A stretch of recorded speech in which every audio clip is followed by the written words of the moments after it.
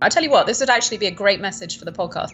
If anyone out there can think of a great name for a business that allows someone to go and shadow their dream job before they jump in and commit to 25 grand's worth of retraining or a university degree or whatever it is, please let me know. I'm very open-minded to a different name, a name change for the business.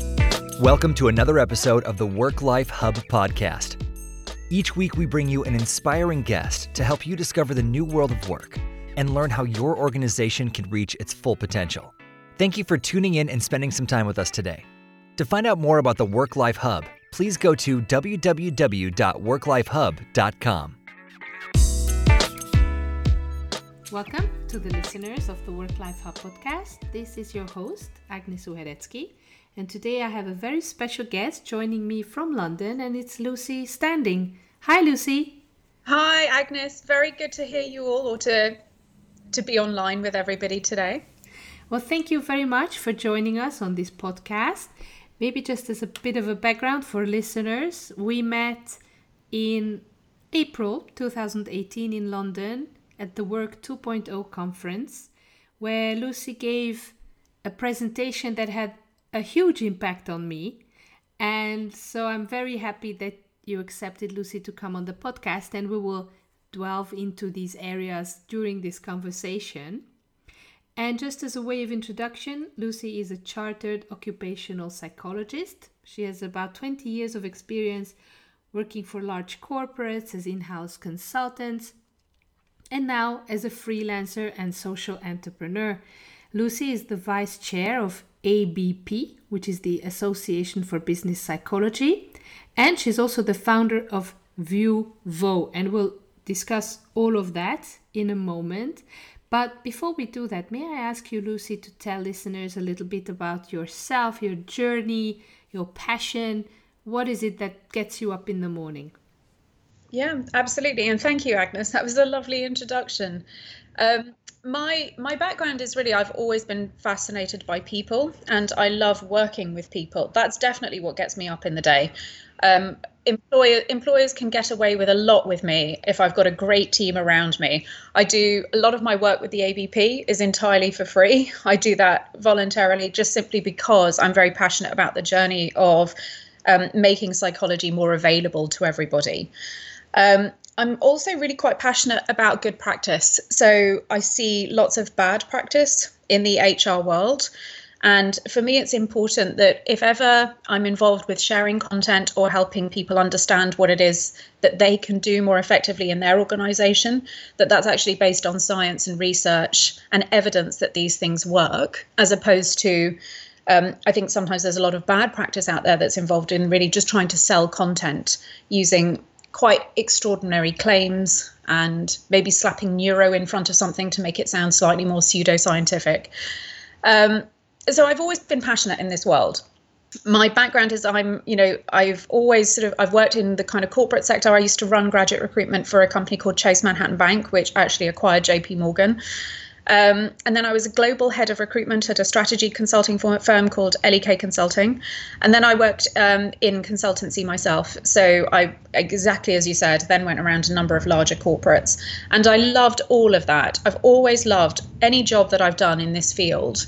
The reason I stopped doing it is because I started having children. And the reality is that when you are breastfeeding and when you've got young children that you need to spend time with and who need you, that actually a consultancy lifestyle where I was often away from home maybe 3 or 4 nights in a row just didn't really work in combination with the young children aspect. And so I kind of very much took the view that my work is very much something I can do from home. And so, yes, I decided to go freelance, and I haven't really looked back since.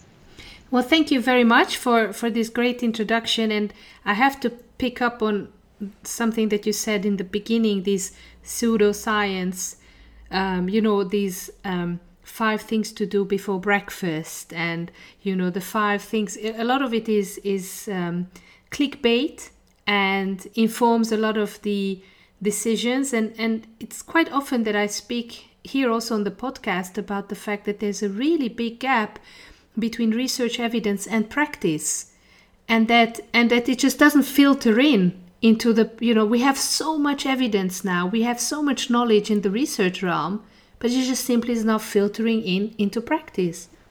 Yes, you're absolutely right. And it's one of my huge frustrations, which is really why I continue to work with the ABP. I just, it's definitely a love journey. It's not for anything else other than that. That's very much the driving force, is, trying to get best practice out there for people. Now, when you were giving your presentation at WorkPoint 2.0, you started and framed it in this general understanding that a lot of people are not that happy at work, that they are disengaged. And what I was quite impressed with, because that's something that has been also, bugging me for a while, is that then you didn't start speaking about all the things employers can do to foster engagement, but taking a step back and looking at the mismatch between the work people do or are asked to do and their interest, their skills and their passion. And so why do you think there are so many people in jobs that are not for them? Well, I largely think it's a combination of a range of different things. But if we start at the beginning, at no point in any of our education are we ever really that informed about how skills we learn at school actually translate to the world of work. If I think about my education, I busted a gut doing and studying a range of GCSE subjects that I have literally never, ever used or applied in any way, shape or form in the real world. So when you leave university when you leave school and university, we are remarkably ill-equipped to understand anything about how anything that we've learned really translates to the world of work. So the reality for most people is you then start to go down the career journey without having any real idea. You probably go for something that's convenient, that might be quite local. A large number of the time, it's probably something that your parents have very much strongly influenced you to do. And then you've got the other combination of just which other organizations are the ones who are actually even going to say yes. And so you start going down a road without really questioning it, without necessarily thinking about it. And then I guess you've got the other element, which is a huge amount of our behavior is very much dictated by the social norms around us. So, if I live in an area amongst a social group of people and the norm is everyone hates their job, they all begrudge it, everyone just goes along, it's something you have to get through, then to a degree that's my expectation. So I think a lot of the time expectations are not necessarily that work is going to be something that we really enjoy. It's just something that you do as a means to an end. Absolutely. And I think you mentioned something in your presentation back then, which was about ownership over one's career, ownership over one's learning and perhaps we have given up so much of this ownership to our employers, to whoever is going to have us. Yeah, you're right. And I think a lot of that is it's partly we give that ownership up, but it's also because that's perpetuated a lot of the time by the employer. So if you think about, if we start from the position of recruitment, you as the employee are ultimately the person who decides whether or not that job is right for you. However, the recruitment approach is very much one where, the employer considers that they are the best person to make that decision. So they will be the one to offer you a job, yes or no. Now, if you get offered that job, you very much are the person who has the power, because maybe you'll not be as engaged in that job because maybe it's not entirely right for you. And maybe you'll leave 3 months later or a year later. Maybe you'll take plenty of sick leave. So the reality is that the employee actually has a lot more power in terms of that recruitment interaction. But it's very much the case that the employer doesn't give that employee the opportunity to make a better and more informed decision. The way that it's done, the way the interaction is done. Half the time, an employee doesn't even really know what an employer is asking for. It's quite clandestine. It's quite secretive. They don't really tell you what questions they'll be asking in advance. They're not necessarily telling you exactly what it is that they're looking for. You'll be lucky if any of the time you'll actually get any detailed feedback as to why you haven't got that job. So it's very much felt as though the hands are played very much from one angle and not from the other. And then it's perpetuated. So when somebody actually then joins the organization, the employer usually takes the angle of thinking, well, this is the training and this is the development that you need. These are the things you're allowed to learn.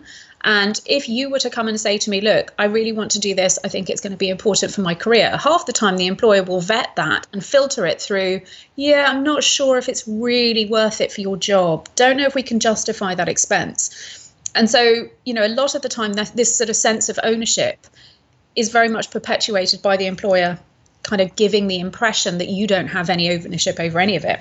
You know, they'll invest in pensions for you, indicate when you can't have holiday, how you need to be in the office, how much time you need to be there for, how present you need to be. It's very often the things that are measured and not necessarily the things that generate higher performance.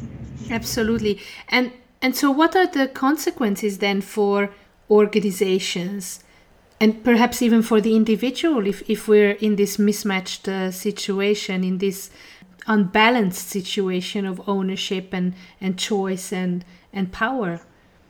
So, I mean, the reality is these things are always quite hard to quantify, in the same way that if I was to say, I really love my children, it's hard for me to put on a scale how much I do love them. You know, to a degree, a lot of what we're talking about in this field, and I think this is partly the reason why psychology gets a bit of a bad name, is because a lot of what we're talking about is actually very difficult to measure. However, if we were to look at it from the point of view of what is the absolute worst case scenario, well, your worst case scenario is people doing a job that they absolutely hate, that they're completely ill-equipped for. And that can result in all sorts of things. So complete breaches of, you know, the kind of the behavior that's expected, right through to trading, having no integrity to do the job you're doing, trading pension funds, bankrupting businesses. But the reality is most of the time, the mismatch is probably just a case of an opportunity cost. So, you know, if you're a business, for example, that's selling luxury holidays, you know, someone who's okay might sell something like £20,000 worth of luxury holidays a week, whereas someone who's really good might sell something like 25,000. But that difference of 5,000 a week over, you know, compounded over the course of a year is something like £260,000 a year. And that's just in the opportunity cost. So very often it's not what's necessarily bad. It's what's better that has been missed because you've gone for someone that seemed like an okay fit in the interview, but actually isn't really the right person for that job at all. Absolutely. And I think that that's where I also find the most difficult to approach and convince employers that they need to do something to improve, because they're not going bankrupt. They're chugging along just fine because they don't see this missed opportunity. They don't see this gap, this potential that is still there that they could reach if, you know, staff were invested, if they would bring their whole selves, their whole energy to work. Yes. And it's interesting, isn't it? Because, you know, you'll get finance managers and people that will consider, right, well, we can either invest this money in, you know, buying retail and then we'll get a particular return, or we can stick it into bonds and we get a particular return. So actually the mentality of being able to consider what kind of return you'll get on your investment is there. We are quite trained to do it, but we're just not really trained to do it from the point of view of considering what better kind of human resources are out there that we could be looking at. And probably HR is not that equipped and not sitting at the table to make these counter arguments. Yeah, I do think that's right. I mean, I think we'll probably come on to it later, but I certainly think that the HR community does need to step up a bit. So one of the things that you also wrote a white paper about interviews and CVs, and that's a particular pet peeve for you. and I think it's a fascinating subject that, you know, 99% of recruitment is still done based on job descriptions or qualifications and CVs and interviews, and you're very adamant about saying this does not work and employers are not measuring at all whether this works or not. So tell us a little bit about this. Yeah. So, I mean, the reality is that, so, I mean, just for the UK, I don't really know the numbers so much for for Europe, but just in the UK alone, 76% of employers go down the route of asking for a CV or an application form. Then they do an interview based on that CV or application form. And then at the end of that interview, they make an offer about whether or not that person can do that job. So that's 76% of the time. And if you then evaluate, how many of these people are actually doing any kind of real evaluation as to whether or not that works, the only evaluation they will do typically is one of how quick is that process. So how fast is the time to hire, and how much is that costing us? But that's pretty much it. So, looking at whether or not the people who may score higher on an interview actually score higher in the job or are producing more in the job several years down the line is such a basic thing to be able to do, but it's not something that anyone is typically doing. It is done in the academic world, and the results of this are shared quite certainly publicly. This is no secret. But if you do analyze that kind of research and look at the difference, or kind of look at the pre, so that kind of interview score, and then look at the post, so their performance several years down the line, an interview does an incredibly poor job of predicting who's going to do well in the future. So when I used to work in investment banking, for example, I used to face the kind of the constant, I guess, ego that managing directors felt that they could spot an investment banker the minute they walked in through the door. And the reality is they couldn't. What they could spot was someone who was probably white male, confident and well-dressed, because it becomes a very kind of self-fulfilling prophecy where people believe they know what they're looking for, and then they tend to hire in their own image. And it's just an incredibly bad process. If you think about the fact that when you are potentially marrying someone or thinking about settling down with someone and moving in with them, it isn't done because you've looked at a CV. It's done because you've spent a lot of time with that person through several dates. If you think about the fact that when you're going to buy a house, you probably wouldn't do it just because you've read something about the description, details and the floor plans. You actually want to physically go and walk around it and actually see what it's like for yourself. And these are sorts of, the opportunity to try and experience something before you do it makes so much more sense. So I'm a strong advocate of doing things like internships and doing things like, work experience beforehand, because I think they're much stronger ways of empowering not necessarily the employer, but certainly the employee to make a much better decision for themselves about what's right for them. I don't say this because I think it's a nice thing to do. I say that because that's what the research shows. If I think about my own experience, I introduced internships at Chase, and towards the end of the summer, bearing in mind that these are very, very small sample sizes, but, we'd take on about 30 interns, we'd make job offers to about 20 of them. And out of those 20, quite often, several of them would say, thank you for the offer, but I never want to work in investment banking ever again. And that's because they'd experienced it and knew for themselves that that was not the right environment for them. And so, that kind of process is so vital. But over the course of someone's career, I know there are no jobs for life now, but when someone can then be in your organization for 5-10 years, the salaries, the training costs, the contributions to pensions, national insurance, that cost mounts up hugely. Absolutely. So you have founded a startup, which is called ViewVo, and it's about job shadowing for recruitment purposes, for people wanting to change careers, for women who are returning from a career break, or women who are maybe doubting themselves that they could be taking on a leadership position. So how did this come about, and how does this work? So you're absolutely right. It stands for view of vocation. So ViewVo is really because the research evidence is incredibly compelling, that kind of indicates. So if we look at how recruitment decisions get made, it kind of coming back to the thing I was saying before, too often the power position is with the employer. Whereas by giving the employee an opportunity to experience something first, you're giving them a much better opportunity to self-select themselves into the job, which is really the element that's completely missing at the moment from many, many recruitment processes. So if I think about how then, that background, how I've integrated that into the platform, it's simply a case of I go out and I contact people who are brilliant in their job. So not just average people, but people who've got incredible reputations for the areas that they work in. So anything from being an architect through to being a book author, through to being, a coffee shop owner. Anyone who I have on my site is someone that I've personally vetted. And these are, I guess the key thing is that these are people who understand that they need to be there, they need to be supportive for people. So let's say someone is considering becoming an architect, they can go and spend 3 half days with a firm of architects, doing everything from working on site and understanding how projects are managed on site to spending a day in the office and seeing what kind of tools and software packages are used, how the team all interact with each other. But then there's also a client meeting as well.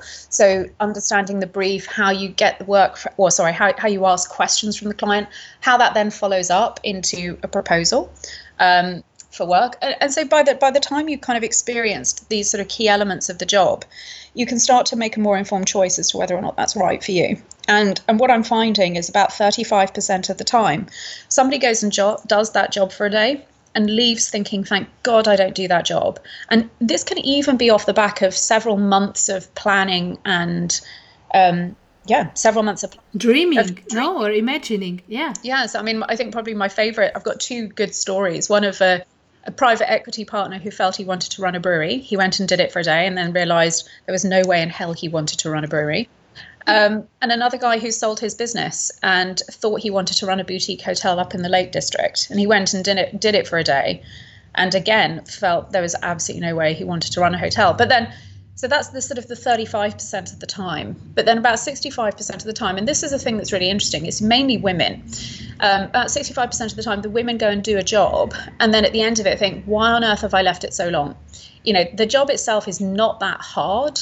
What's hard is not knowing. So when you have no idea what's involved in running, whether it's a successful floristry business, or whether it's being a mediator as part of a larger team, or whether it's being a solicitor in a firm of solicitors, any of these sorts of roles, when you actually go and do it and experience it for a day, you realize that so many of the skills that you have are transferable. The knowledge, of course, the knowledge is unique.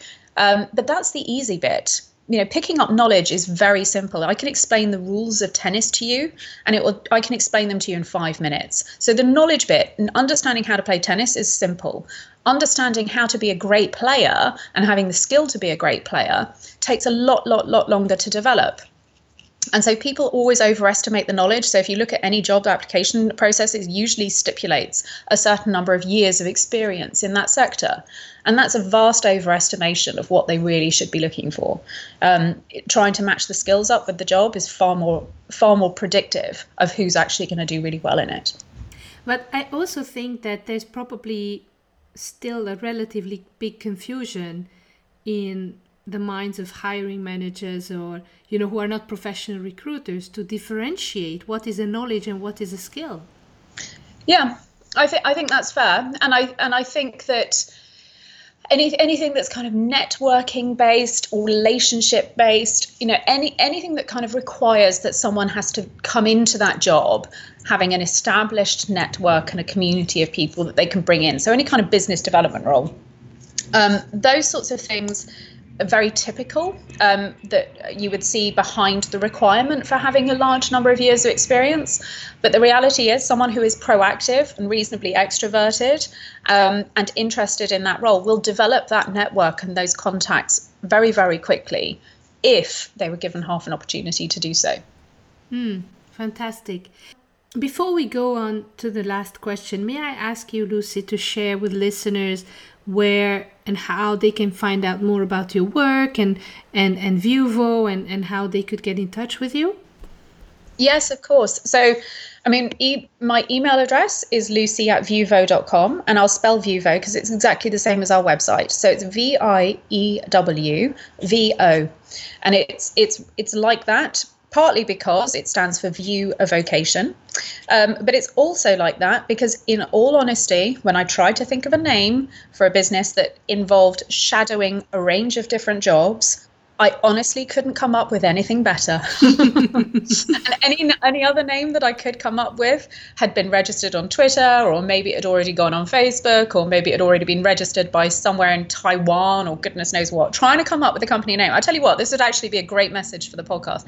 If anyone out there can think of a great name for a business that allows someone to go and shadow their dream job before they jump in and commit to 25 grand's worth of retraining or a university degree or whatever it is, please let me know. I'm very open-minded to a different name, a name change for the business. Excellent. So there you go, dear listeners. Try to grab a pen and paper and do your brainstorming and help this founder out. Yeah. And if it helps, they can then have a free phone call. Excellent.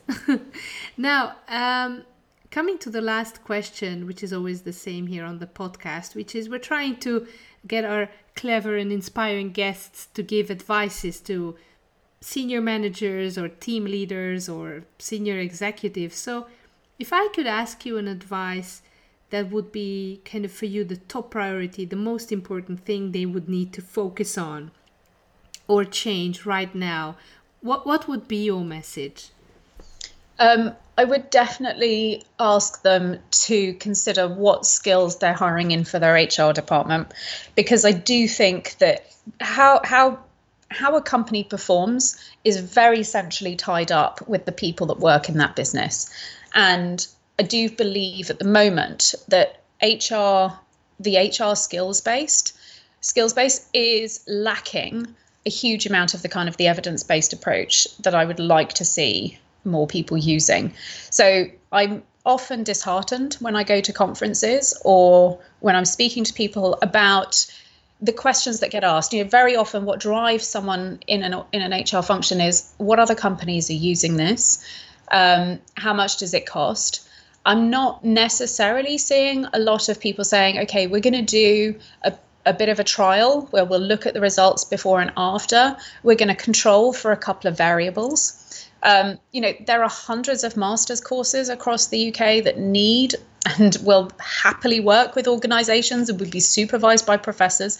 The opportunity to actually get some real data and to analyze the impact of things before they're actually widely put in place is certainly there, and it's certainly available, and it's available for free.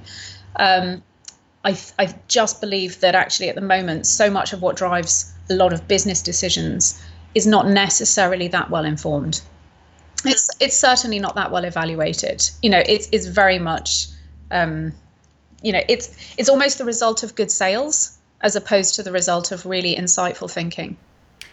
Yeah, and I definitely also see a risk there with a lot of the cloud-based HR solutions or the AI-powered HR solutions that maybe will get layered on top of not very good practice or not very evidence-based practice in the first place.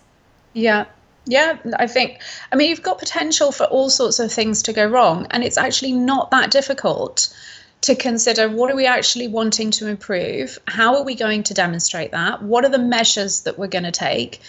I'm seeing a lot of moving away from things like performance management, which, don't get me wrong, I actually quite like. I'm certainly not wedded to a really in-depth, laborious performance management process. But when it gets to a point where actually nothing's being measured, then that makes me feel nervous as well. Because I think unless you can demonstrate any improvement to anything, it's it just starts to become opinion, and the person with the loudest voice or the most charismatic or who is most articulate will probably be the person that carries the vote and carries what actually happens, as opposed to good practice and good science and evidence that things are working. And half the time that those skills don't necessarily exist because they're not even specified.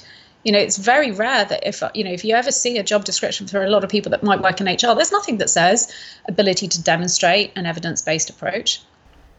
Well, thank you so much. I think that you have shared really generously so much of your knowledge with the listeners and so much of your insight. And it has been a really fascinating conversation. So I thank you so much, Lucy, for taking the time. And I really wish you the best of success with your work and ViewVo, and that it takes off and it will become a standard practice for recruiters and people searching for jobs alike. Thank you, Agnes. I've really enjoyed it. It's lovely talking to you. You're a fantastic podcast host.